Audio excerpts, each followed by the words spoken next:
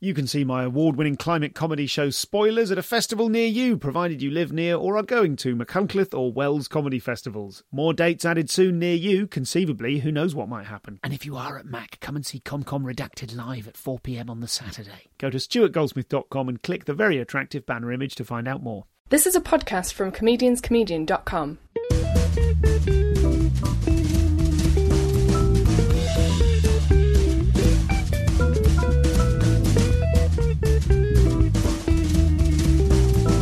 This is the Comedian's Comedian podcast. Hello and welcome to the show. I'm Stuart Goldsmith, and today I'm talking to a brilliant comedian, Wendy Wason.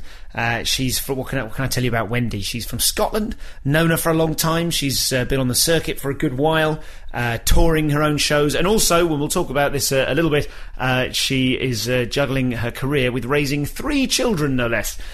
Also, we sort of get diverted into some stuff about energy and crystals, but, you know, you could sort of take a leave of that bit. I think what Wendy has to say on the discipline of happiness is very important indeed. So, without further ado, this is the brilliant Wendy Wason.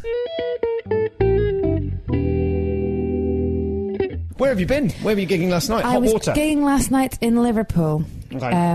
And, yeah, of course, I left yesterday and it was tipping down with rain, so I left London in that biblical flood, done up with layers and layers of coats and umbrellas and jumpers, and came back today and it's roasting hot and I look like I'm dressed for winter, so I've been peeling off layers through the streets of London. And where are you in comedy at the moment? Are you doing Edinburgh this year? I'm doing Edinburgh this year. I've got a new show, yes. When was the last time you did Edinburgh? I do 1 year on, 1 year off. Okay. Because I don't know if I've got my, I just wang on. I just wang on. I was thinking the other day that do I ever write, because I'm working, like, John Luke Roberts is writing the show with me, and I always think that I don't write that much. Well, he's script editing, and I don't really write jokes. I just tell stories about my kids and then put a punchline on it. And he was going, well, that's a joke. Yeah. It's like, oh. Because I always think I'm really lazy because everyone else has got these carefully crafted. And I'm like, guess what Max did today, dickhead? Guess what he did today? And then I'll see. That gig recording you sent me from the Stand Newcastle. Yes, is last weekend. Great. Oh, it was really recent, wasn't it? Yeah. It's great. It's the best I've heard you. Oh, really? Yeah. It was really loose and fluid and zappy and all about your children and awful about your children. You'd said, like, you kept stopping going, this is really dark, isn't it? I'm really awful, aren't I? It was great. I kind of feel like because my sense of humour is quite black and quite dark, and I used to think, I used to have that thing when I started going, I want people to like me, and now I'm a bit like, do you know what, I don't have time. If you want to like me, jump on board, and if you don't, fuck off. But it's taken me a long time to get there. And I think I'm now at the stage, when I first started out, I was like, I'm going to talk about this, I'm going to talk about feminism, and I'm going to talk about this, and talk about that. But I do tell stories about the kids with a little underlying thing that I want to make a point, but I don't ram it down your throat. But it's taken me a long time to be comfortable about that, because I used to think, I don't want people to think I'm lecturing them. How did you, well, this is good, and I want to know more about it, but it occurs to me, for people that don't know you, how did you bring yourself to comedy? Right, so when I was at school, when I just left school, I got a job at the Gilded Balloon selling tickets in the box office. I never knew that about you. One of my first jobs when I was at school. So who was there? Corky and the Juice Pigs were there. Sean Hughes was big news. David Dale, I remember trying to come in and was like, get Karen Corn, do you know who I am? And I was kind of like, I'm from Edinburgh, I have no idea who you are. Karen just have to make everyone pay. To be fair, he was quite pissed, so I don't know if he's normally like that, but he was a bit, do you know who I am? And so, yeah, I used to sit at the door late and live till like 3 o'clock in the morning. And then I always wanted to be a comic. I remember being gutted, going to see Eddie Izzard in the main room of the old Gilded Balloon. Do you remember the old Gilded Balloon? Yeah, I need 1 year I went there, and then it burned down the next year. Nothing to do with it. I went to see Eddie Izzard one night. I was like, oh, he's brilliant. I love the way he just makes stuff up. And then went to see him the next night, and I was kind of like, what? And like, he did the whole thing, was like stroking the curtains, going, oh, the curtain's nice. And he did it again the next night, and I was like, what's going on? And then saw more comedy and thought, I'd love to do that, but I'm never going to be confident enough to do comedy. And then sort of started doing plays at school and went and studied theatre at university and kept coming back every year to the Gilded Balloon and worked there for maybe 3 years, I think. and was always devastated when, like, the circus would roll into town. When you live in Edinburgh and you love the festival, because there's loads of people from Edinburgh who are like, oh, the fucking festival, tedious, you know, I'll rent out my house and go to the Bahamas for 3 weeks. But I loved it. I remember my dad took me to see You're a Good Man, Charlie Brown, when I was 8. That was the first show I saw at the Edinburgh Festival, and I just loved it. And then the circus rolls into town, and then it's really bleak because it's all quiet and everyone leaves. The week after the festival, I've stayed around for a few days and thought, why am I here? Get out. And it's like, beautiful city. You know, I know, but you know, in Westerns when tumbleweed blows across the road, it's like that with Edinburgh posters. It's just horrific, and the town's empty, and it's like, oh. So I kind of feel like I've joined the circus. That's lovely. What a lovely way of putting it. Were you, I'm just going to ask this as a separate concern, were you ever a pitch kid? Did you ever hang out on the street performing pitches as a kid in Edinburgh? A pitch kid? Yeah. No, I don't know what that is. You're reminding me of... no, I mean, it's a sort of a, you know, it's I'm a intrigued. Microscopic bit of a thing. A pitch kid is someone whose parents park them in front of a street show and 15 years later they're a street performer. Yeah. So when you said you worked in the Gilded Balloon, I was like, oh, pitch kid. Like, effectively, you know, you're part of the machinations of the festival. Oh, I see. Like, in the same way, I suppose, you know, it's not in a... That sounds a very diminutive way. I mean it with a lot of love. But in a similar way, I guess, like, you get comics who used to be a bouncer at a comedy club and went, hang on a minute. I can do that. Yeah, and you were tearing tickets and thinking, hang on I'd love to do that. But I remember thinking... Because I wanted to do it, and I thought, I'm never going to be confident enough. And then I ended up acting, which is really weird, because I thought I'm not going to be, you know... The great thing about acting is it's got that sort of perfect combination between vulnerability and strength, because you have to be strong enough to get through the auditions and the knockbacks, but if you're not vulnerable, you don't get the job. So you have to be vulnerable at the casting. That's really interesting. I've often heard stand-up described as you're the most vulnerable person in the room and the most powerful person in the room. I've never kind of put that framework onto another thing. Okay, yeah. I think it's... I mean, I was like a very fraudulent actor, so I don't know that I ever experienced that approach. Well, I don't know if I'm the best actor in the world, but I think that's sort of relaxing enough to let... Because I can be quite guarded and not let people in sometimes, but I think if you sort of let down the chink... And sometimes the camera can pull it out if you're acting. Because, you know, like in like you don't do anything in film acting, you just let your eyes do it. And all the sort of worst actors are the ones... Well, I would say the worst actors. Johnny Depp is a classic silent movie actor, isn't he, with these big expressions, and he's sort of... But I think the most interesting actors I see are the ones who do something tiny and you're like, ooh, yeah, there's something happening there. Some of my favourite moments of stand-up are when almost nothing is happening. And you can just... I always like to test, you know, a sound check. Here's the sound. I don't need a sound check. My ideal sound check is when I can just get the mic and go... Oh, really? and hear it and go, wow. Oh yeah, I lie to myself. There's probably like 1 second per Edinburgh hour I produce where there's a moment of just like that, or just something tiny, and I love it so much because of course I used to be on the pitch, you know, big loud over here, standing on a thing, taking my clothes off, look at this, and I love the subtlety that you can see, the silences, the gaps. That reminds me of that John Peel quote, you know, when he said, like, people don't like records because of the background noise. He was like, life is background noise. I just thought it was a really interesting take on the noise that you get when you play a record. You know that? Yeah. Life is background noise. So you'd done a couple of plays. You dabbled with acting. Well, I did a film with Johnny Depp, actually. And I did, I've done lots of bits and pieces. Out of nowhere? What film was that? It's called The Libertine. I was pregnant with Max. Okay. And I remember being the most hated. Do you not know that? I've done lots of bits and pieces. I did Sherlock. I don't do massive parts and stuff. So you're Sherlock? Loved it. Wee bits. I'm doing a film at the end of this month, actually. Okay. Which is, you know, my agent's hammering out a deal because I'm so bad. I'm like, yeah, I'll do it for Chocolate Buns and I'll swim there. My agent's like, fucking stop telling people that. So I did that, and I was the most hated woman on the set when I was 5 months pregnant with Max, and he kicked me, and I went, oh, and Johnny Depp went, is the baby kicking? And him and John Malkovich, who was also in the film, came over and put their hands on my tummy, and I looked up at all the women on the set going, fucking bitch. Johnny Depp and John Malkovich laying their hands on me. Yeah. So I clearly I used the wrong word there. I said you dabbled in acting. Oh, no. What I meant was when you started out pre-stand-up. Yeah. To what kind of level of professional actor were you before you first grabbed a mic and got on stage to do stand-up?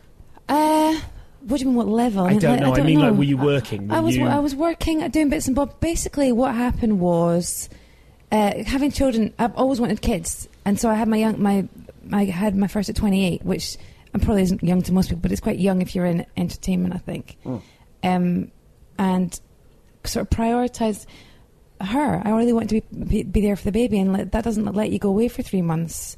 And I think also I wanted to do more acting, and I was doing less acting, but I think basically my head was going, you want to be with your baby.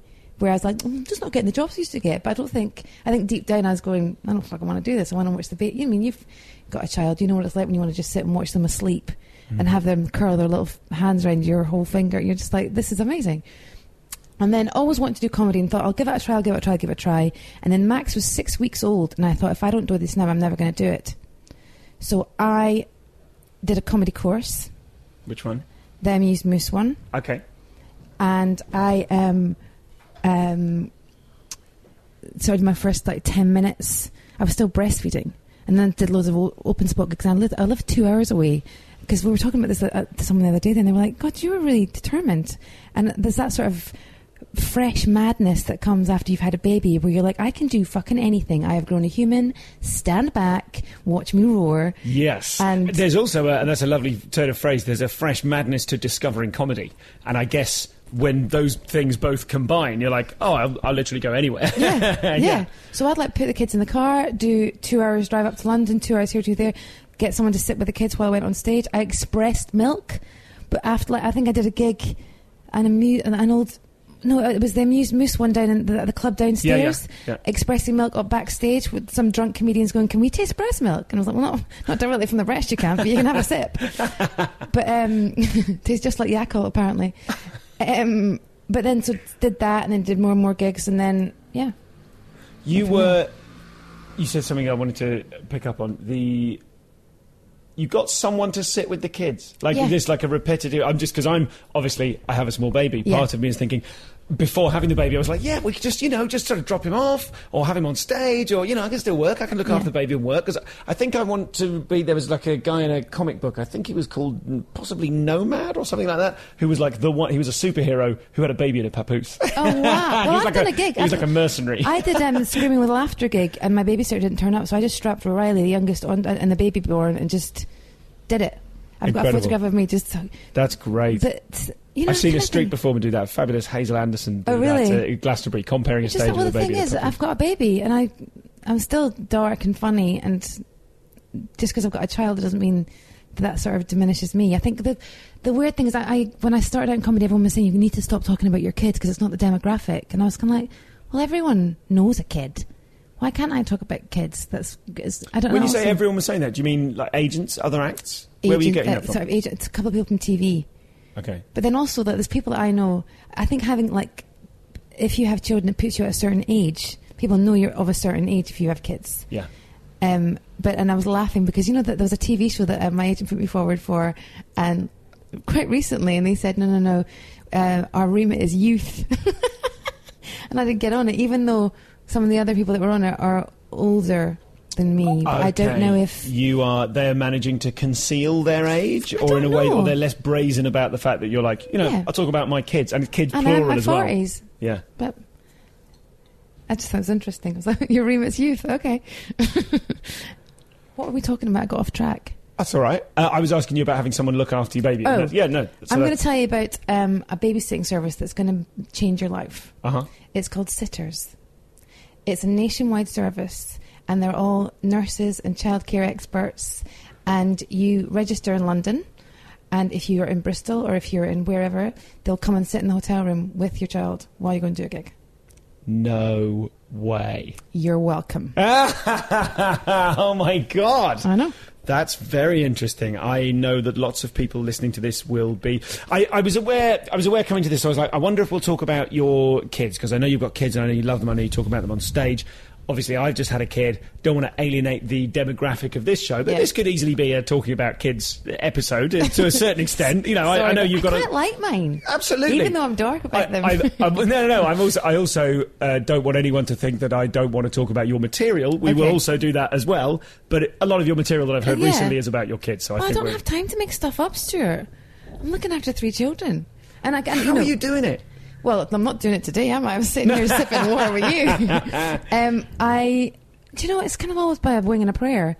And I kind of operate on that. Are we going to pray on a lucrative acting career, should we assume? I do voiceovers. Voiceovers, of course. Voiceovers. I don't think I could, it's not, the acting career is not that lucrative, but voiceovers sort of bump up the stand-up earnings. Gotcha. So that lets me pay for babysitters and stuff. And the equation in my mind at the moment is, I love my baby. Can I afford to have another one? Yeah. I feel like I can get away with still being a stand-up. You can always find it. And also, you never regret having another baby. Yeah. No one's going to go, I shouldn't have had that second baby. Don't they? I thought what happened was people got lucky. They got a golden baby and they went, let's do it again. And then the second one was an absolute terrorist. And they went, what have we done? I don't know. I think if you're laid back, the parents the kids get it from you, don't they? I mean, mine are just... Yeah, I'm not laid back. Are you? No. Is your baby uptight? I worry that he'll be uptight. No, of course, that's my biggest fear. I'm quite an anxious person. My biggest fear is that I pay that forward and I create a legacy of anxiety. But if you're anxious, the person you're with cannot be anxious because the person you're with must soothe you. Yeah. So if you put your positive points with her positive points and bin the negative ones, that's what you're going to create. That kind of way of looking at the world that you have just espoused there, is that something you've learnt by having 3 kids, or is the fact that you think that you just think like that anyway, that enabled you to have 3 kids? Which way round? I don't know. I think I've learnt a lot more. I think I'm always quite a sort of positive person, and I do work at positivity. I think there's so many things I think you have to work at that don't come naturally. So people think that comics just get up on stage and chat. You don't. You sit and you write things down. I have a notebook on me at all times. I have my iPhone where I note things down that I think are funny, and it's a discipline, and I think happiness can be a discipline too, if that makes sense. And I kind of think that sort of thing where you're like, oh fuck, you know what a shitty day it is. I do go no. What's good about today? So I kind of sort of train myself to do that, and the kids, I try and do that with the children as well, because I kind of think we encourage random acts of kindness in our house. It's a big thing that we just do something nice for people. So what's a random act of kindness that doesn't... Okay, so my granddad was a long-distance lorry driver, and he used to say to me, when you're on the motorway in the car, wave at the truck drivers because they're away from their wives and families and they miss them. So I used to always do that as a kid. And now my children wave at the underground tube drivers because they're underground for hours, not talking to anyone, and they always wave back, or they toot the... Yeah. And it's nothing that's an effort for us, but it's a sort of kindness thing. And I think you work at that. You work at comedy, you work at relationships, you work at... So do you have a strong work ethic, do you think, for your stand-up? Yeah, I think I do. I mean, I like the discipline of Edinburgh because I do it every night. I know people sort of go... I like gigging every single night. I can't gig every single night because I have the children, and I'm happy that Riley's got an assembly. My youngest is an assembly on Friday, so I will not be doing anything like tonight, be out late because I want to be there for them. And I also don't think it's their fault when you've got a hangover and they're up in the morning like, Mummy, and you're like, no, Mummy's drunk from last night. I think that's a bit shit. So I try and prioritise like sports days and that kind of stuff. So I don't gig every night of the week, but I love Edinburgh because I get to gig every night of the week. And I always did that thing of looking at other comics going, oh, they're much further on than me and they gig more than me, and then, no, Wendy, you've got a lovely family and it's about balance. Yes. So I kind of taught myself off the ledge quite a lot, I think. So this is Wendy. Thanks to her for coming on the show. I'm really enjoying this conversation, and I think there's lots more to get straight back into, so we'll do that momentarily. However, first, I want to do some Edinburgh plugging, not just for my own show, which, as you all know, is called Compared to What, and it's on at 3:45pm daily at the Liquid Rooms Annex, accessible via Victoria Street in the beautiful city of Edinburgh. It's a free show, but do bring a load of cash with you, just in case the mood takes you to donate at the end. On the subject of donations, of course, you can continue doing that to the show with a recurring or a one-off thing via comedianscomedian.com/donate. Lots of opportunities there, and I've had some lovely correspondence from people all over the world recently. No one has taken up the mantle of beating the biggest offer. I think the biggest donation this week was £25 from a listener who shall remain nameless, but thank you very much to you. You know who you are. So, I mean, obviously, It was never going to creep up 102, 103, 104. It was never going to do that, was it? That would have been great. But nonetheless, thank you to everyone that's donated, and thank you, of course, to everyone that has set up a recurring donation and all of that. So, loads of Edinburgh stuff to talk about. I'm going to start with Matt Ewins, who I recommend every year, and I see every year more than once if I can. Matt Ewins is just... I mean, he's just sort of insane. I think he is dangerously insane. But he has an absolutely unparalleled ability to... He's just so good at rug pulls. He's so good at this is the circumstances, and then before you can even catch up with what's going on, he's completely changed the paradigm of the joke. That's a nerdy way of saying he's really good at jokes. He's also a total arsehole when it comes to self-promotion, because he can't fill in a Q&A for Broadway Baby or whatever the latest, whatever the personal PR thing is du jour. He can't do that without doing it in character and consequently sending potential audience to some thing that doesn't exist up a hill in Christ knows where. And so Matt Ewins needs my help and all of yours as well. So number one recommendation for Edinburgh this year, Matt Ewins' show. I've heard a lot about it. I can't wait to see it. Also, Asha Treleaven, who you'll remember if you've been listening to this show for 3 or 4 years.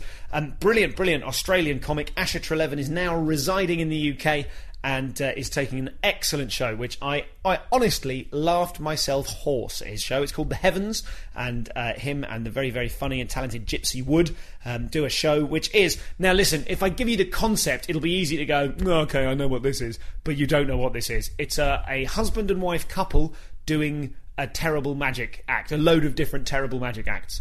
Now, if you're like me, and some of you are, you'll have seen variations on that theme all over the place. This is absolutely world-beating. I genuinely laughed until I cried. So please go and see The Heavens. They're on at the Bosco in Edinburgh. And plenty more besides. What I will do is, if you join the Facebook group, I will tend to put my recommendations through there, and I'll start off with those ones as soon as I can. I won't go into further detail now, because I'm about to leave to perform the incredible Lammetry/Latitude double bill, which contains a mere 5-hour drive in between the festivals, not counting traffic. So I'm going to zip off and do that very soon, after I've played you the rest of this wonderful episode. But more suggestions. Tim Renkow. Go and see Tim Renkow. I mean, the problem is I'm just going to hurl names at you, or I've got to do all the research for who's on where and when. And to be honest, it's not all at my fingertips. I don't want to waste your time. Join the Facebook group. You can ask questions of people in advance of their appearance on the show, and also get all my recommendations. So it's Comedians Comedian Podcast Facebook group, and that's where you'll find all your info. That'll do for now. Thanks for the donations. Keep them coming in, and thanks for contributing to the show. Thanks for supporting it in all the various ways that you're doing. So someone this week, here we go, this is my top donor this week. Someone signed up for a monthly £10 recurring donation. Now that is a quality listener, ladies and gentlemen. You're all quality listeners. It's just that's one with more money than sense. I really appreciate it. So thanks to you, anonymous person. And I will speak to the rest of you after we've finished hearing dodgy bit about crystals coming up from the very excellent Wendy Wason. Millions of people have lost weight with personalized plans from Noom. Like Evan, who can't stand salads and still lost 50 pounds. Salads generally for most people are the easy button, right? For me, that wasn't an option. I never really was a salad guy. That's just not who I am. But Noom worked for me. Get your personalized plan today at Noom.com. Real Noom user compensated to provide their story. In 4 weeks, the typical Noom user can expect to lose 1 to 2 pounds per week. Individual results may vary.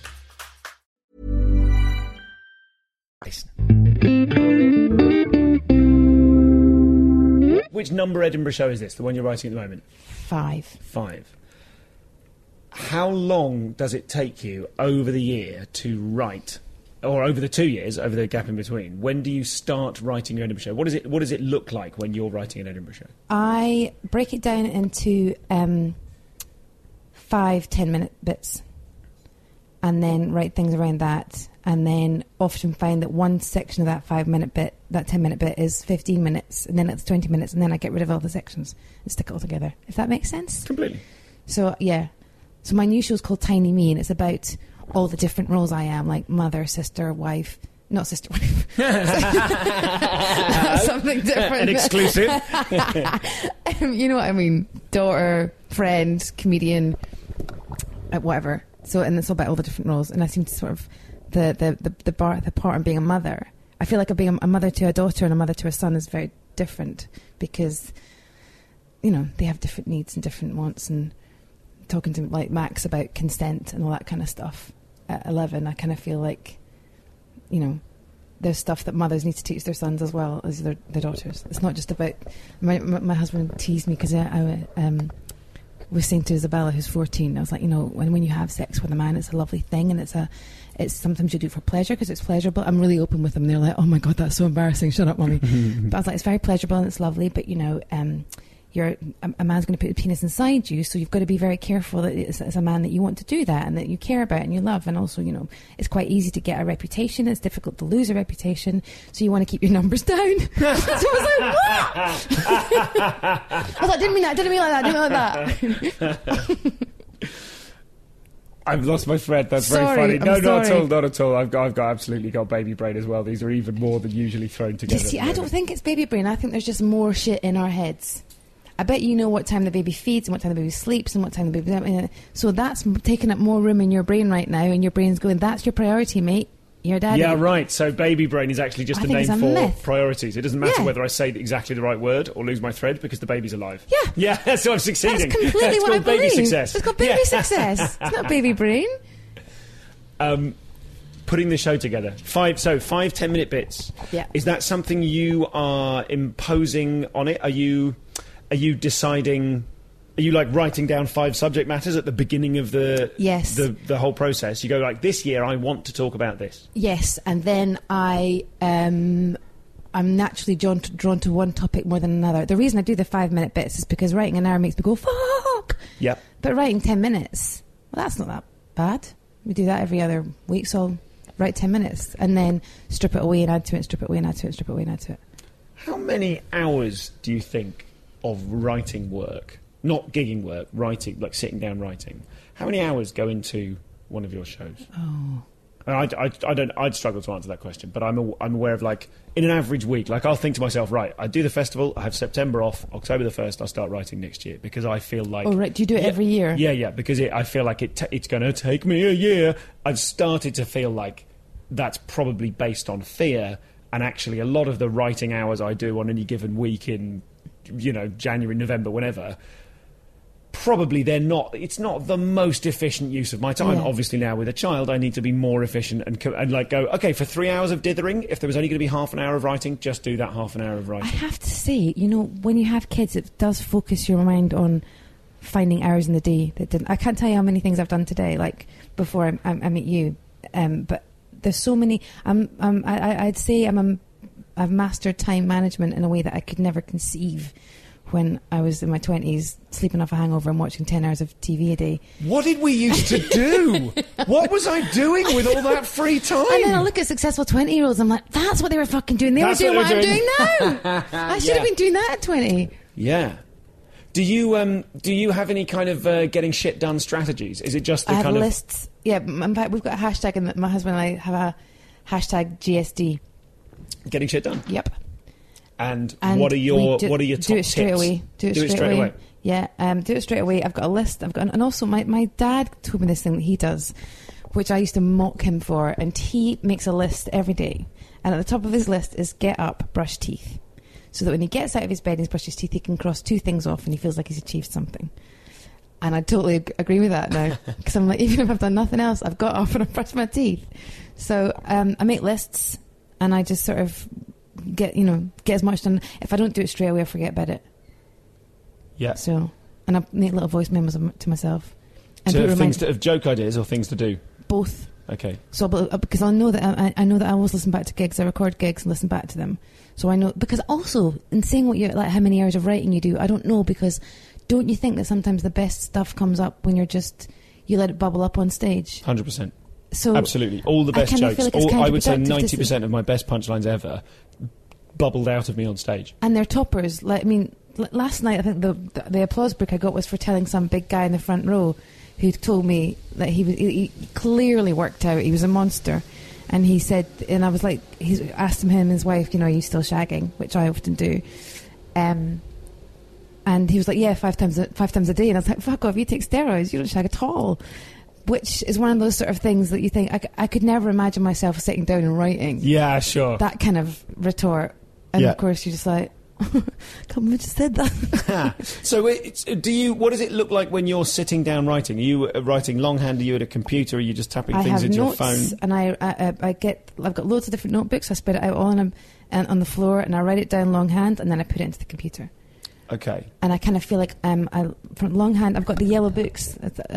You know the legal pads. No, I don't know. I got them in America. I just there we go, pucker pads. These sort of yellow ones. I think I read that Jerry Seinfeld always writes on yellow pads. And I was like, I think I've read Stephen King writes on yellow paper, and I've always thought, if you write on yellow paper, you're probably a genius. Yeah. Well, yeah. That's funny. Didn't even occur. Oh, vellum. Vellum. There we go. Okay. So yeah, write on yellow pads in the hope that I get some of Jerry Seinfeld's influence. And what is the... But that's the show there. This is the Edinburgh show so far that I've written down on the computer, and then I and is that's written out longhand? We're looking at 10 pages or so of A4 stapled together with computer printing on them, and it's all longhand. And do you then sit and learn the longhand stuff? No. I kind of sort of stick... Sometimes I like minimising it. Like there's some things that I get quite ranty when I'm writing. So, and then I realise I've written 2 pages and it's not funny. Yeah. It's just me going 5.7% of reported rapes end in a conviction. And of course that's just not funny. But there will be something... I want to talk about that. I'm just interested in that. But so that's the line I read there. But then I told a story about Max. I think in that bit that I sent you about Max talking about rapists. Yeah. Which I hadn't done before, but it seemed to go. They went with me, so I was kind of like, I'm going to go for this. Okay. And see how it goes. I told it twice before, it got nothing, and that's kind of like, there's something funny about this because it is about the oppression of women, but yeah. But his take on it was quite interesting. I think there's something really interesting about absolutely that material. But for an act, I think there's something about when you have the instinct, you're like, there's something in this.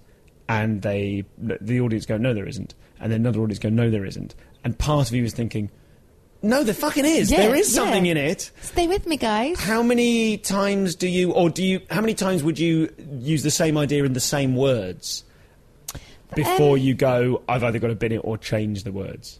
Oh, I'll do it to the death. There's some things that I'll keep in I just like. They get nothing. I'm like, do you know what? I just like singing that. We'll be dead soon. You might as well enjoy myself and just say the thing I like saying. Yeah. To silence. But I also kind of feel like now that I'm at the stage where what I've discovered for me is because I'm like, if I do a younger crowd, I walk on stage and they kind of think I'm like, maybe students are used to being lectured to, so they sit quietly. I very rarely get heckled now. If it's a young guy on stage, I see them getting more sort of banter with them. Whereas I think they look at me and think, okay, we'll be respectful. So I find because of what? I don't know. I think it's my persona. Or I look a little bit scary. I think you have a certain degree of authority. You've got some strong woman authority going on there, and not in a sort of an aggressive way at all. I don't know that you... I think it terrifies and turns people on at the same time. But sometimes... Yeah, okay. You can see boys kind of going, I'd totally like to, but oh my God. Yeah. And is that something that you... If you're aware of that, is that something you kind of enjoy playing with in your act? Absolutely. Yeah, if I see someone looking terrified, but like sort of that little sly grin, I'd totally stroke his leg or do something that's going to freak him out. But I kind of enjoy that. Yeah. Because you are quite... Your stuff is quite sexy a lot of the time. Yeah, I think so. I do talk about sex, don't I? Yeah. My husband would say I'm obsessed with sex. Yeah, well, you know... I'm fascinated by it because it's like there's like people would rather talk about... It's more shocking, I guess, for people to talk about how much they earn. No one discusses how much they earn, but everyone's quite happy to talk about sex. That's true. So, and what I find extraordinary is when people answer me. So I'll say to somebody on stage, how did you have when's the last time you had sex? And they'll be like, Tuesday. I'm like, why are you answering me? Yeah. And they always do. It's that authority. They're just like, oh yeah, I'm supposed to tell this lady. I had a brilliant one at the stand. In the stand in Glasgow, I said to a couple in the front row, so you're a couple? And they were like, yeah. And I said, are you married? And she said yes, and he said no. And I was kind of, hang on a minute. And of course the whole place was like, whoa. And they were having an affair.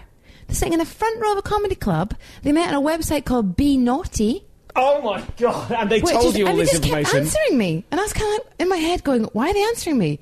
But they kept answering me, so I thought, "Well, I can't stop," because the crowd were going. They were really enjoying it. Yeah. Try switching back to your material now. Yeah. But they went. I met on a website called Be Naughty, which is for married people to meet up, and they normally match you up with someone who's got as much to lose as you. So if I went on it married, they'd find somebody that's got earns around about the same as me with 3 kids and doesn't want. So they're happy with their life. They just want more sex. Okay. And then they'd met, and he split up with his wife for her, and she still hadn't split up. No, so they're still having their affair, sitting in the front row of the Glasgow stand, answering my questions. I think, so your subject matter, you've got a lot of stuff about sex, but there's kind of, maybe sexy isn't the right word, I mean, in the performance of it, there is kind of, your persona has a sort of, I don't know if it's authority or confidence or something else. There's a bit of, you've got quite a good twinkle. Do you know what I mean? Uh-huh. And you know that. I like being naughty, yeah. I like Be Naughty, the website. I like being a little bit naughty, like that sort of, the glee when a kid swears. Yes. I like that sort of playful naughtiness. And I like it. I find it quite hard to tell the kids off when they do something naughty that's fucking funny. Because you can that's brilliant. Yeah. Like Max, and I've not told this story, but I think I might tell it at some point. We were, Max woke up in the middle of the night and he said to Stephen, to my husband, there's a lot of noise coming from your bedroom last night, Daddy. And Stephen was like, well, I was tickling your mum. and Max went, with your penis. I was like, oh God. We're quite open about it in the house, and I think it's important. I want them to talk about it. Yeah. I don't want it to be a frightening thing, because I went to a Catholic school, and I remember being told, and it was shocking and terrifying, and I remember asking the nun, we had to learn about the 10 Commandments, and I remember saying, Sister, what does adultery mean? And Sister Cuthbert, her name was, said, adultery is when a man behaves with another man's wife in the way he should only behave with his own. Clear as mud. And I was like, what? Does he argue with someone else's wife? Just completely confused. I have to admit that when you said I went to a Catholic school, something very stereotypical in me went, "Oh, this all makes sense now." That's why she's obsessed with sex. Yeah.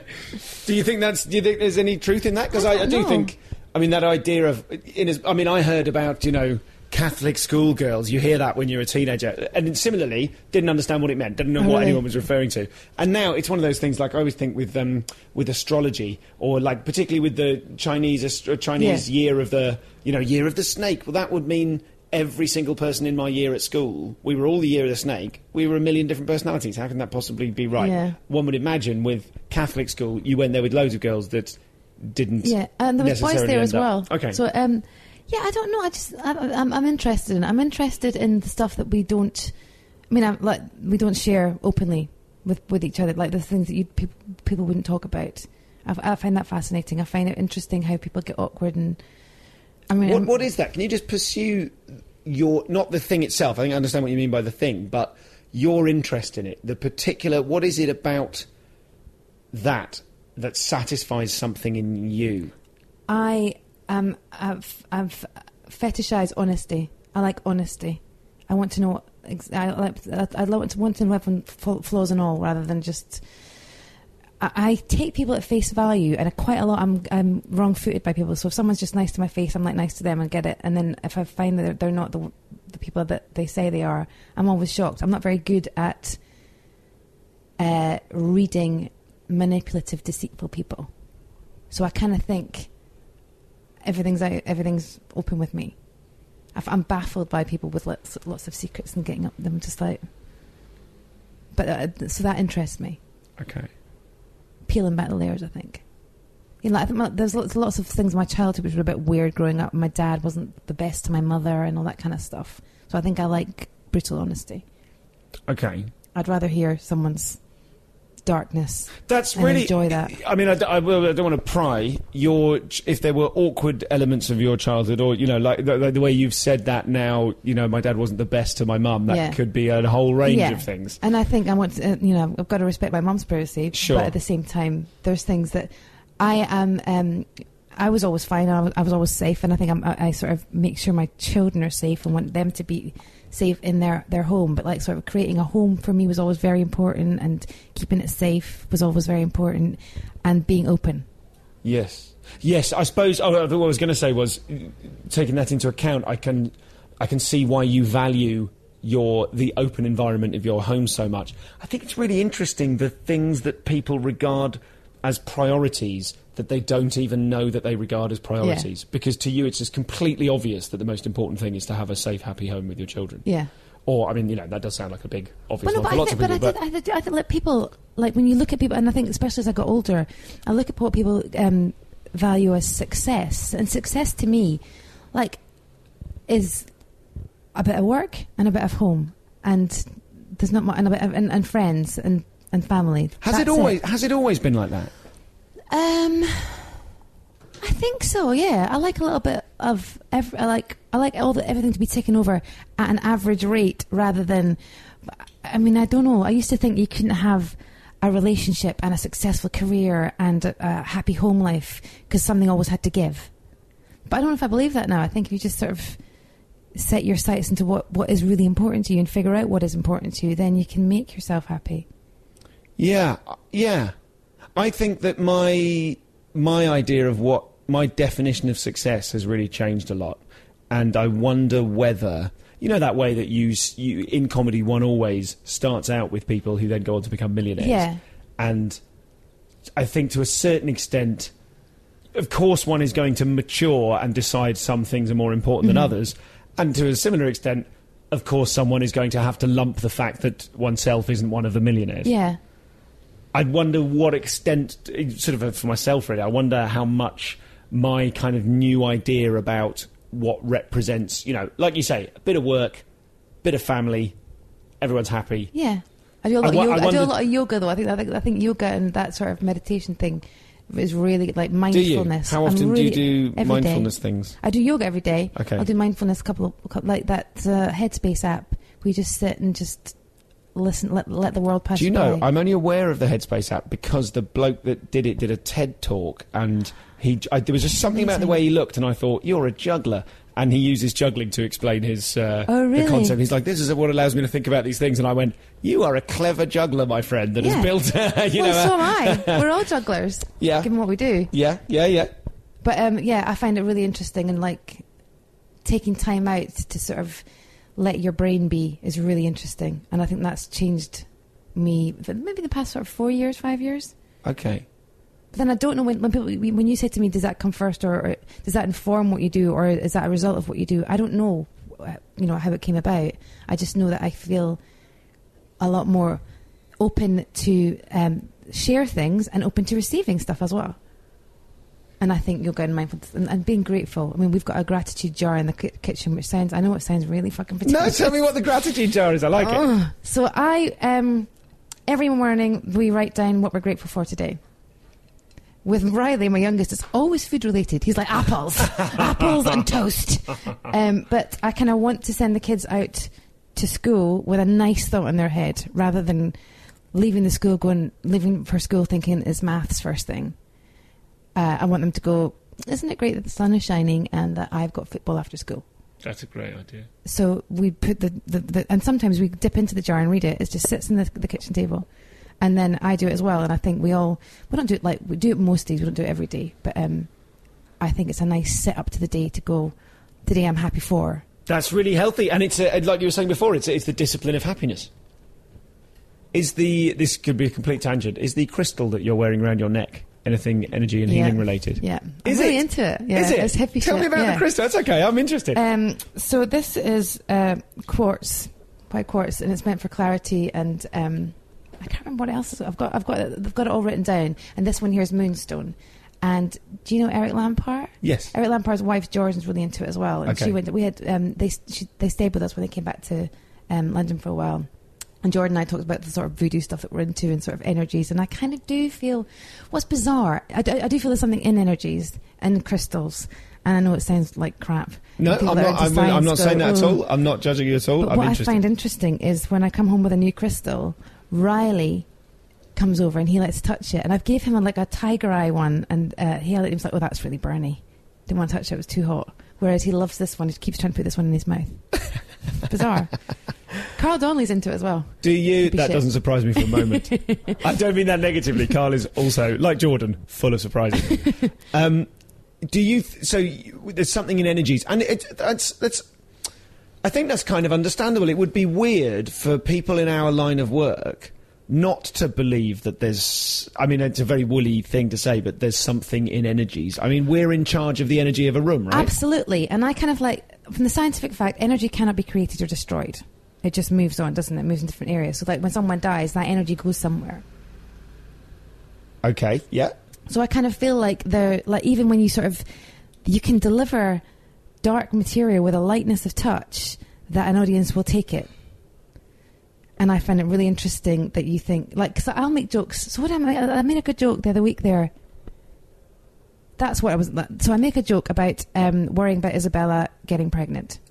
I don't know if it's on that Yes, I think I know what you mean. Yeah. And about teaching, a good way to teach her to not get pregnant is to teach her how to give a blowjob. Yes. And I think, that's sort of taking helicopter parenting to the furthest extent, because... You should say that. That's you're funny. you are removing the sperm from the equation, so she's not going to get pregnant. And so the audience feel... They bristle a little tough. bit about that, right? Yeah.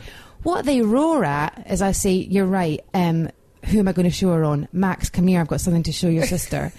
And they roar at that because the idea of a mother teaching a daughter how to give a blowjob might be possible. Whereas the fact a mother sucking off a son, that's hilarious. Yeah. It's like, oh my God.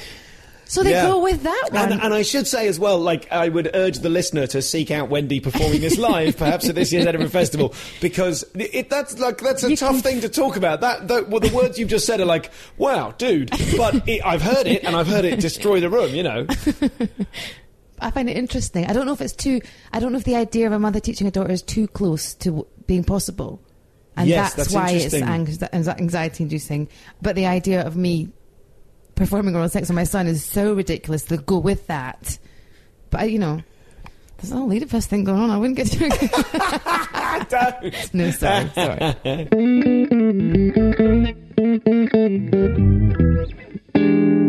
Do you believe that there is a different flavour of energy in that crystal as opposed to any other crystal? Yes, I do. You do? Yeah. I have a rose quartz thing, and see, when I'm really upset, I hold on to it. And the thing is, even if it doesn't do anything, if it's all hokum, the fact that I hold it and feel better... Well, that's what I'd argue. That's what I would... Well, I wouldn't argue, there's no point, but that's what I think... I don't know if quartz has an energy, I think belief has an energy. Yeah. But isn't that interesting? There's a comedian called Diane Spencer who said something on stage the other night there, and I really want to get it made into a t-shirt for her, which was, beauty is like religion, you just have to have faith. Oh yeah, that's good. And I was like, that's fucking brilliant. That's really good. Because that's about everything. That's everything. That's whatever you want to believe in, whatever gets you, whether it is a bottle of wine or a crystal or whatever. I don't mind whatever anyone is into, as long as it's getting you through the day. You have a real joie de vivre on stage, I think. That's another really? aspect of it. Yeah, for someone who is, we've established, confident, has authority, confident, sexy, twinkly, those kind of things. You're cheering me up, Stuart. You're a fan. No, but I think this is the persona that this is the way you engage with an audience. Yeah. I flirt with them. I think I flirt with everyone. Yes. So you're opening. I think you also have the message that you're presenting is the really positive message of joie de vivre. Like you were saying, isn't it great? Like your opening bit from that gig the other night. Isn't it great being an adult? If I want a biscuit before I go to bed, I just have one. I mean, that is such a wonderful joke.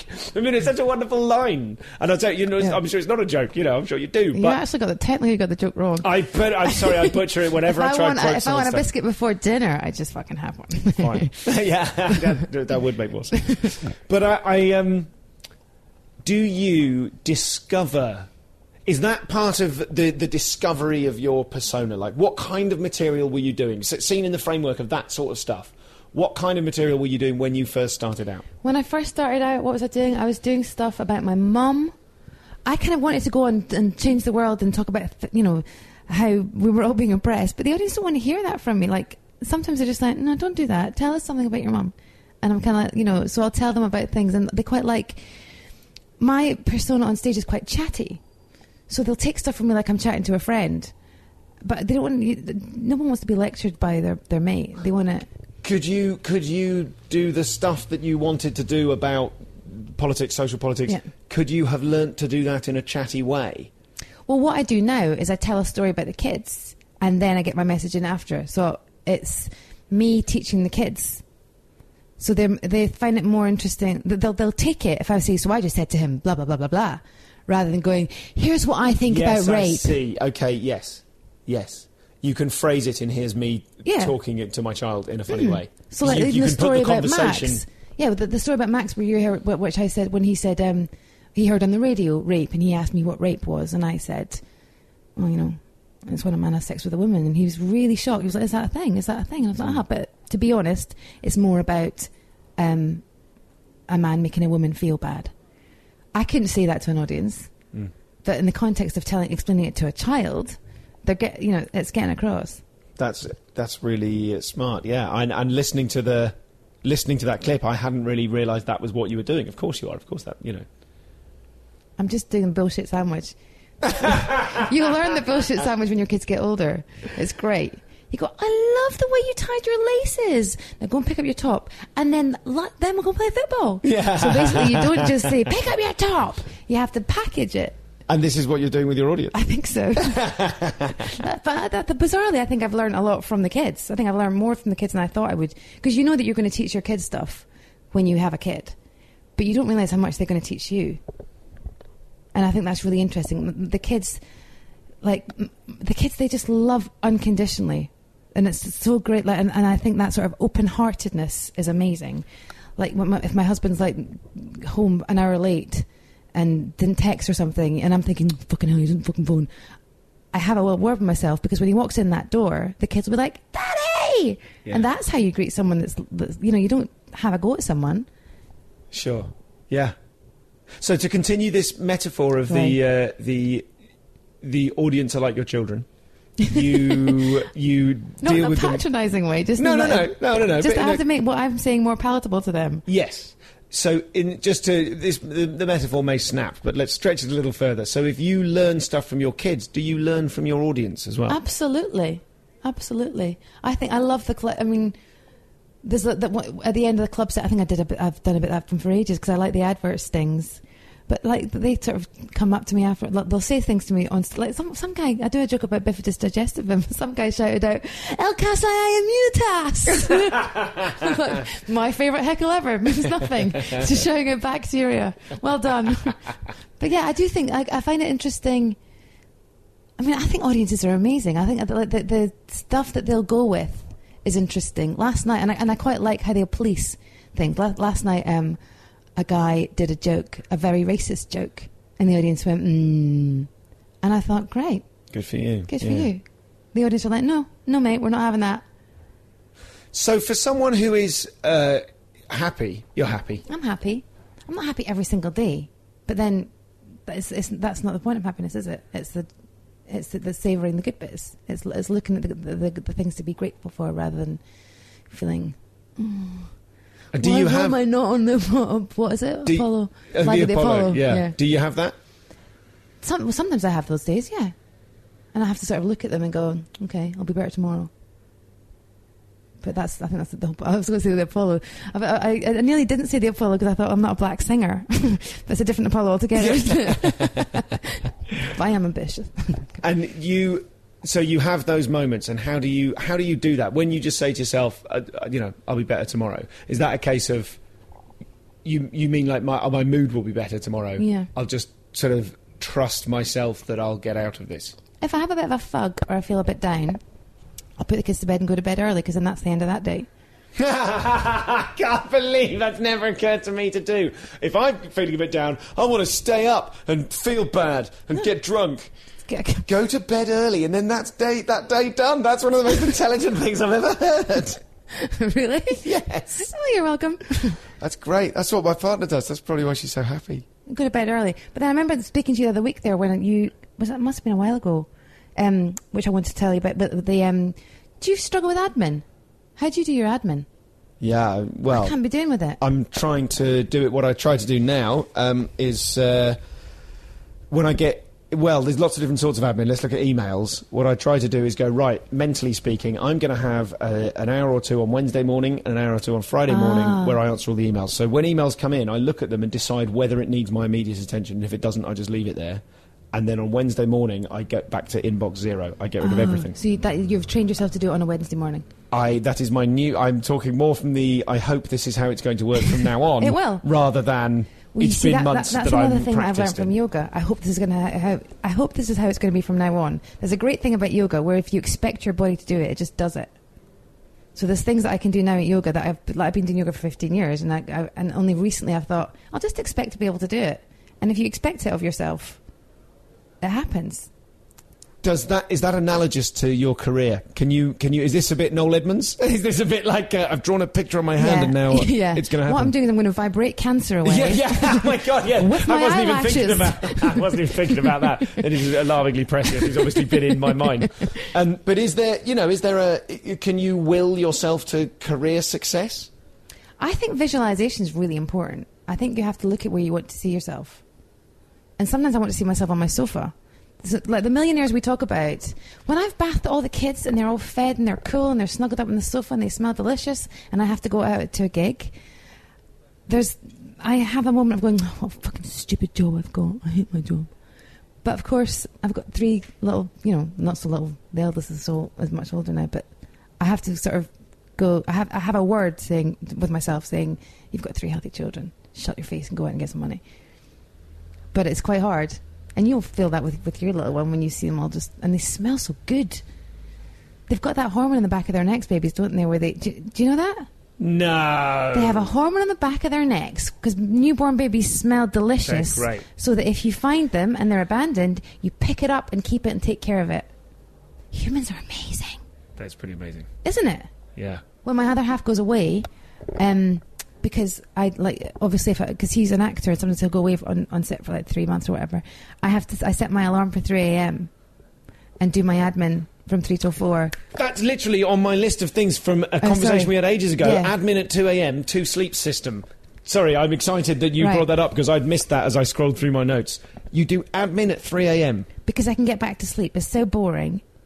If I do it for an hour... You do it as a means of curing insomnia? Yeah, well, I'll set my alarm and wake up at 3 if he's away. Because normally I'll be like, can you watch the kids? I've got a few emails to get through. Okay. But if I don't have that there, I'll set the alarm for 3, do it for an hour, and then go straight back to sleep again. Because I've got a theory that we're not meant to sleep straight through for 8 hours. I think it's 4-hour bursts. Okay. Your baby will wake up in the middle of the night. You don't die if you have 4 hours sleep and then wake up again. You get through it. So I kind of think if you can catch up on sleep...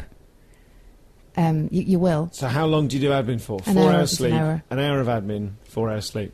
Boom. Every night? Not every night. No, I don't have to do it. Just if you wake up? Yeah. I find that really useful. Because the middle of the night is that time where Can you do creative work in that occasionally hour? I've got a notebook there. Take advantage of the soupy, dreamy, tired state? Well, yeah, sometimes the dreams you have after doing Twilight admin is amazing. But, really good dreams about filing. Yeah, it's amazing. I had this magical filing system with a unicorn. But I find that useful, getting up in the middle of the night. I don't know if that's baby sleep times that you pine for when you don't have a baby. As a happy person and a person effective at making oneself happy, how do you deal with reviews? Do you read your reviews? I tend not to in Edinburgh. Sometimes someone will come up to you and go, oh, I saw your review, and you find out reading it. But I'm quite removed from it because I kind of think because as I've got older, I realise that everyone's got their own agenda. So no one writes a review going, I'm going to give a measured critique of this comedy show. Sometimes a review will read can I have a job at The Guardian, please? Rather than I'm working for Broadway Baby, do you know, or whatever the production is or the publication is. And I kind of think it's really interesting. I had one review that started with, there is a danger for comedians in Edinburgh that they invite critics to their shows too early. And I was like, oh, fuck off. If you knew that, why did you fucking come? I didn't invite you. So but then I kind of feel like the same way then somebody says something on Twitter, something negative, I just think, oh, you're a dick. I kind of remove myself from it. Also, if someone trolls me on Twitter and doesn't have a real name, I'm like, doesn't count. If you don't have your actual name and you say something mean about me, it doesn't count. That's a really good rule to have. It doesn't count. If you can't stand behind your own comment, you're a dick. Especially because we're putting our head above the parapet. So people are going to be chucking stuff at us. So if you were to review yourself, what would you say? What would I say? I don't know. That's a really hard question. I'm like, Wendy seems nice. I'll have a drink with her. I liked her top. She looks really thin. If All you of were those. to, I like, it's a great answer. I'm going to push you. If you were to, like, you doing a set, or you Yeah. doing an Edinburgh show. Yeah. Like you doing, let's specifically, the last Edinburgh show you did, say. The last Edinburgh if show you I were did. if you were to review that to your standards, knowing what you know about you. Yeah. I'm really angry at the reaction my last Edinburgh show got, because my husband ended up in hospital in LA. He passed out cold on the sidewalk. That's what they call it in America. And I took him to the nearest hospital, which was a county hospital, which people who don't have health insurance go to. And they treat all the stab victims and the gunshot victims. And you get admitted according to whether you can talk or not. If you can't talk, you go straight in. And if you can wait for three days in the waiting room. And they found out what was wrong with Stephen. He had a bleeding ulcer. But they couldn't treat him because while the operating theatre was clear, there was no beds on the ward. So I had to sit with my husband as he was bleeding to death in front of my eyes, and they couldn't do anything about it. And I was kind of like, this is what's going to happen to the NHS. This is what's happening, because they're privatising it all, and David Cameron's cutting it up. And Michael Portillo said in 2011, they're going to dismantle the NHS. Yeah. That's what they're going to do. Yeah. And I think it was Andrew Marr pushed him on it and said, why didn't the Tories tell us that before we elected them? And he said, because if they told you that, you wouldn't have elected them. And I was so angry about it. I did the show about it and explained exactly how they're breaking down the NHS and what's happening and what they're doing and how we can stop that. And nobody seemed to give a fuck. It was just that sort of apathy that I find really extraordinary. So I was really proud of that show I did. Was it a funny show? Did people laugh? Well, there was funny bits in it, but of course it's not. And I'd say to them, "This is the boring bit. Sorry about that. Take it up with David Cameron. I'm telling you about what's happening to the NHS because we need to do something." And do you know what I find really bizarre? As someone, I kind of feel like random acts of kindness and doing little things for other people make you feel better, make them feel better. Why wouldn't you care about the society we're in? In Scotland, people are like, well, we'll just vote yes then for independence so that we can save our NHS. And you're like, oh, so you're all right, Jack. I don't understand a society that doesn't give a fuck about the sort of people that are worse off. So that show, it was all right. I mean, I was happy with it. I was proud of it. And there was a few bits that weren't that funny, but I don't think people are going to laugh in the aisles for an hour anyway, are they? I think if people sort of laugh in waves, don't they? They say 20 minutes, 10 minutes for an Edinburgh show. Would you agree with that?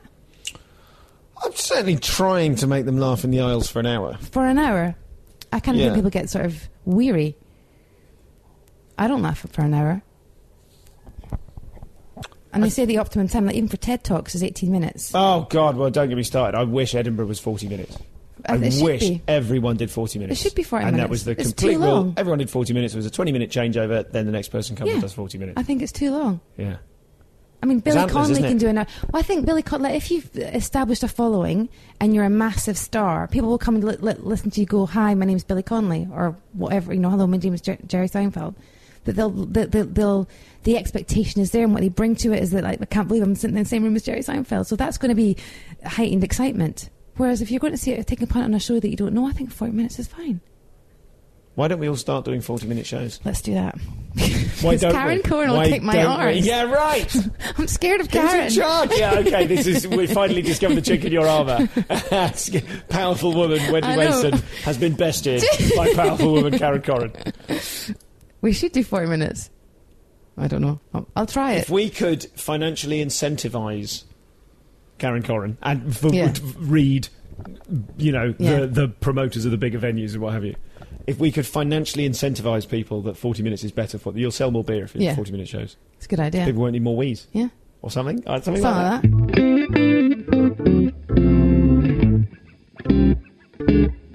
Presumably, when you are turning over an hour every 2 years, how much does your club set change? Does your club set always reflect this is the stuff from the forthcoming hour or the most recent hour? Sort of? I'll do. There's a few favourites. I mean, like, people ask me to do this sort of Spider-Man one all the time. What's the Spider-Man one? I think I'll know it if you describe it. I can't. Good Spider-Man wears a red outfit and bad Spider-Man wears a black outfit. Do you know it? I don't know that bit. I'm going to tell you it. Tell me a bit. So when Max was about 6, he got really into Spider-Man. And he found this old copy of Spider-Man. And in this copy of Spider-Man, good Spider-Man wears a red outfit and bad Spider-Man wears a black outfit. I am a huge Spider-Man fan, and this is all I can do not to correct you on the details. But yes, go on. Is that not right? It's not right, but it doesn't matter. Good Spider-Man wears a red outfit and bad Spider-Man wears a black outfit. For the purposes of this conversation, fine. My God. I'm sorry. Somebody shouted out, Spider-Man 2! And I was like, shh. And when he's bad Spider-Man, he punches his girlfriend. So I stopped the DVD and I'm like, listen, Max, one of the worst things a man can do is hit a woman. And he's like, okay, mummy. So a few days later, we're having lunch with some friends and he starts up, one of the worst things a guy can do is hit a woman. And Spider-Man hit his girlfriend, but that's only because he was black. Yeah. I do remember, I did hear that on the bit. Yes. So that's a while old. Really old. Okay. But it gets a nice sort of, whoa, because it's like, it's almost a racist joke, but it's not. So people get anxious, but the laughter relief. It's a bigger release, yeah, because they think it's going. Yeah, okay. So is that a bit? But that I you don't get new bits in about it. Yeah, sure. I don't do it every gig. No. I'm chatting away. And Is that? I was going to ask, what's your most pleasurable bit to do? the newest bit I enjoy doing. I was like, guys, wait. In the same way that I'm like, check my new top.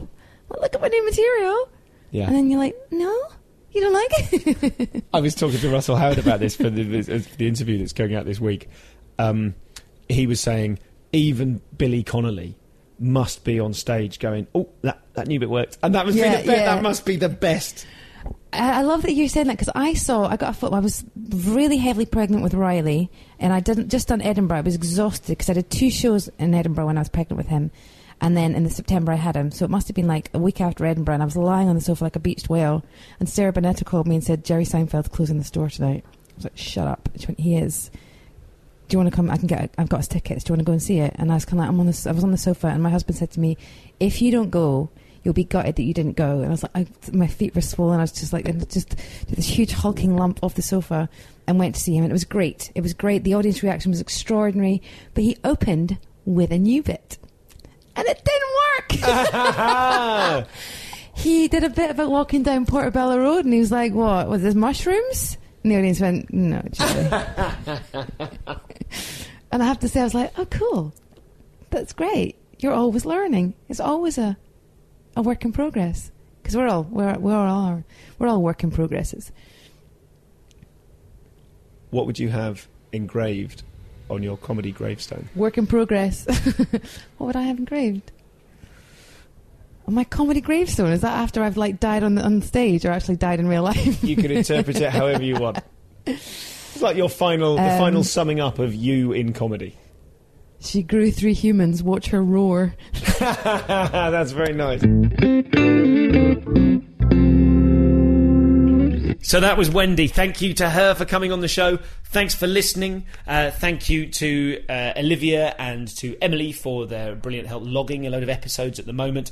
New episodes coming out. I've got John Robbins in the can. Todd Barry in the can. Doing Tiffany Stevenson tonight. We'll get her on very soon. Colin Hoult coming up on Monday. And a couple of other little secret ones I'm working on at Montreal and indeed LA Podfest, where I'm very happy to be returning later on this year.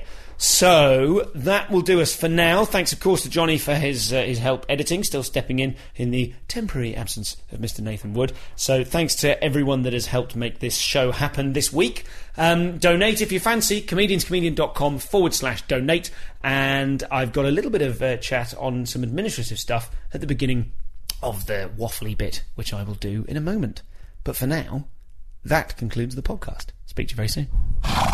And the stuff, while it's in my head, I only got 2 things to talk about very quickly, and then I must hit the road. The first thing is that after my mention last week of some microscopic correspondence from someone, and my difficulty in ignoring your correspondence, more than one person, but someone really summed it up very nicely. I got an email from a listener which basically said, just reply, tar mate, and then sent me some lovely stuff about the show. And I thought, this is a good system. If you're a waffler, if you're a member of Horse Society, For such is the latest version of it that's just tumbled out of my mouth. If you're the sort of person that listens to this bit, thank you. It's a nice little pressure valve for me. But something you can do, because I am just snowed under by admin and life and podcast and baby and everything else, and I've got to write. The show is so nearly there. More of that in a second. But if you would like to get in touch with me, then how about we have some system whereby, okay, all you need to put at the end of your correspondence is P.S. I'm a cool guy. I've always considered the term guy to be gender interchangeable, so I hope you're happy with that. P.S. I'm a cool guy. Just let me know that I'm able to write back to you with one word, and I'll make it a unique word. I will try never to I will do my best never to repeat the unique word. So if you send me some stuff and it's important to you and you want me to know the information, how the effect the podcast is having on you, and I really care about that, and so many times I find myself emailing back, oh, thanks, man. I'm sorry I can't go into the length, that your email deserves, because you send me some quite long emails. Thank you. And I take the information on board, and I really appreciate it. And I put it in my little file. But I just find myself all the time saying, I can't get back to you in as much depth. If you write me a lovely email and at the bottom of it you say, P.S. I'm a cool guy, that is you giving me permission to send you a one-word email reply. Something like, incredible! And then you'll know that I've taken it on board and I'm not brushing you off, but that's the system. So, P.S. I'm a cool guy. Someone mentioned recently the old I'd be pleased to be introduced to your beautiful daughter code. They mentioned it in public, Ellie Taylor, on the internet. Don't do that. But I'm only joking. But that's the system. If you're a comedian and you want to be on the show, and if you're listening to this and you are, as I know some of you are, if you're a really Charlie Big Potatoes comedian and you're probably thinking, so dead easy for Stu to ask me whenever he wants to get me on the show. It's not that easy sometimes. I'm finding myself, the last 3 months I've spent myself wading through obstacles that you, famous comedian, have deliberately put there to prevent anyone getting in touch. I know why you have to do that, but if you listen to the show and you'd like to be on it, simply send me an email, info@comedianscomedian.com, with the secret line, I'd love to be introduced to your beautiful daughter. And that way I will know that you're not just after the massive, massive PR potential of appearing on ComCom, but you actually listen to it and give a shit and want to talk about what makes you tick comedically. So that's all of that. And the only other thing, I don't even want to say this, but it's important that I get it out. I died. Years ago I was going to do a special, comedy death special. I thought, why don't we have a special hotline that people can ring into and say, hey, you like a special hotline number that it's like a recorded message. And acts who just died on their asses could ring on the way home and go, oh, this is awful, this is how I feel. And of course, I never set it up, and there'd have been no point because no one likes to reflect on it. But I feel I should at least share this with you. Last Sunday night, I became trapped in amber. I started doing a gig. I set it up all wrong. I set my stall out badly. There were only 9 people in the room, and I was just saying to them, look, I've got a personal rule that without 10 people we can't do a gig.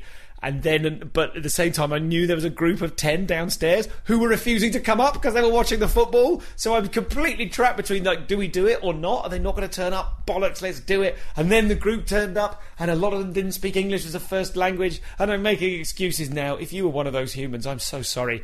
I basically died on my arse for 9 minutes. Total silence. All of my beautiful babies, my beautiful joke babies, just poof, eviscerated. And then, because it was going so badly, and I need the show to work, I've got so little time now, I'm like, every preview is precious, and I had 100% slammed what's the stick called the pilot uses in the cockpit? The stick. It's the stick! You grab the stick, isn't it? Yeah. I jammed the stick forwards and driven the comedy plane into a tailspin.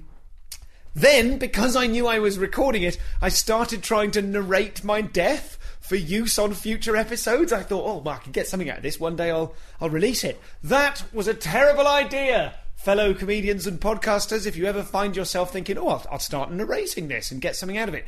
Never do that. It's incredibly alienating. And anyway, you're talking about the fact you're dying on your arse. Someone who'd been heckling in a fairly good-natured way. I mean, not heck, they weren't attacking the show. They were just loudly over-joining in.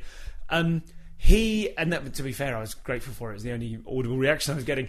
He he then started berating me, going, stop telling us how badly you're doing. It's insulting to us. We're enjoying it. And yet, I'm like, mate, I've got the context. You can't be enjoying it because none of you are laughing. You might be sort of smirking. You might be listening and smiling. But that's not what I'm going for. So we just, it was awful. I've got it on record.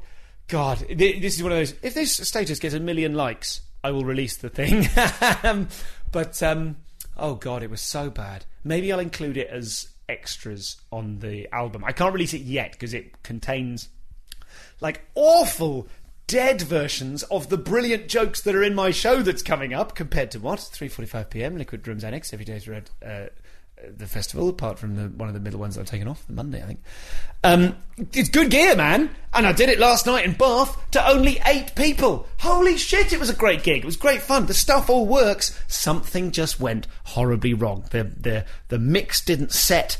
The epoxy didn't stick. The other sciencey sounding metaphor didn't go off. It was hell. It was hell, and I had to walk around the venue in circles afterwards, shaking it out of my system, and then shower, but I didn't have the chance of that because I had to drive 150 miles. So that was a bad time for me. I hope you can draw something from that. I hope the thing you draw from that isn't, God, maybe Goldsmith's shit, let's not go and see him. It's a great show, it's worked pretty much every other time, but that was awful. And I think it's testament to my confidence and my ability that I feel comfortable sharing that information with you. I mean, if you want to test if I'm any good before you come and see Compared to What in Edinburgh, you can always download Extra Life from comedianscomedian.com/shop for only, I think, £3, or you can pay extra if you want. Give that a go. That's definite proof that I'm funny. And I get heckled in the first 30 seconds by someone who's just walked in, and I bloody left it on the album. Confidence. That'll do. I'm leaving. Thank you. Sorry if you were at the gig. I maybe will release it at some point, because then it'll be quite satisfying, I think, to go, that's the album, here's all of the jokes working. Here's me saying those jokes to worse than silence, to a sort of sucking void. But that really is only going to happen once I have got a recording of the show in which every single line lands and tears the roof off. We can but dream. It's a good show, man. It's so nearly ready. Just need to decide whether or not to lose the bit about narcissism. Trixie. Speak to you soon.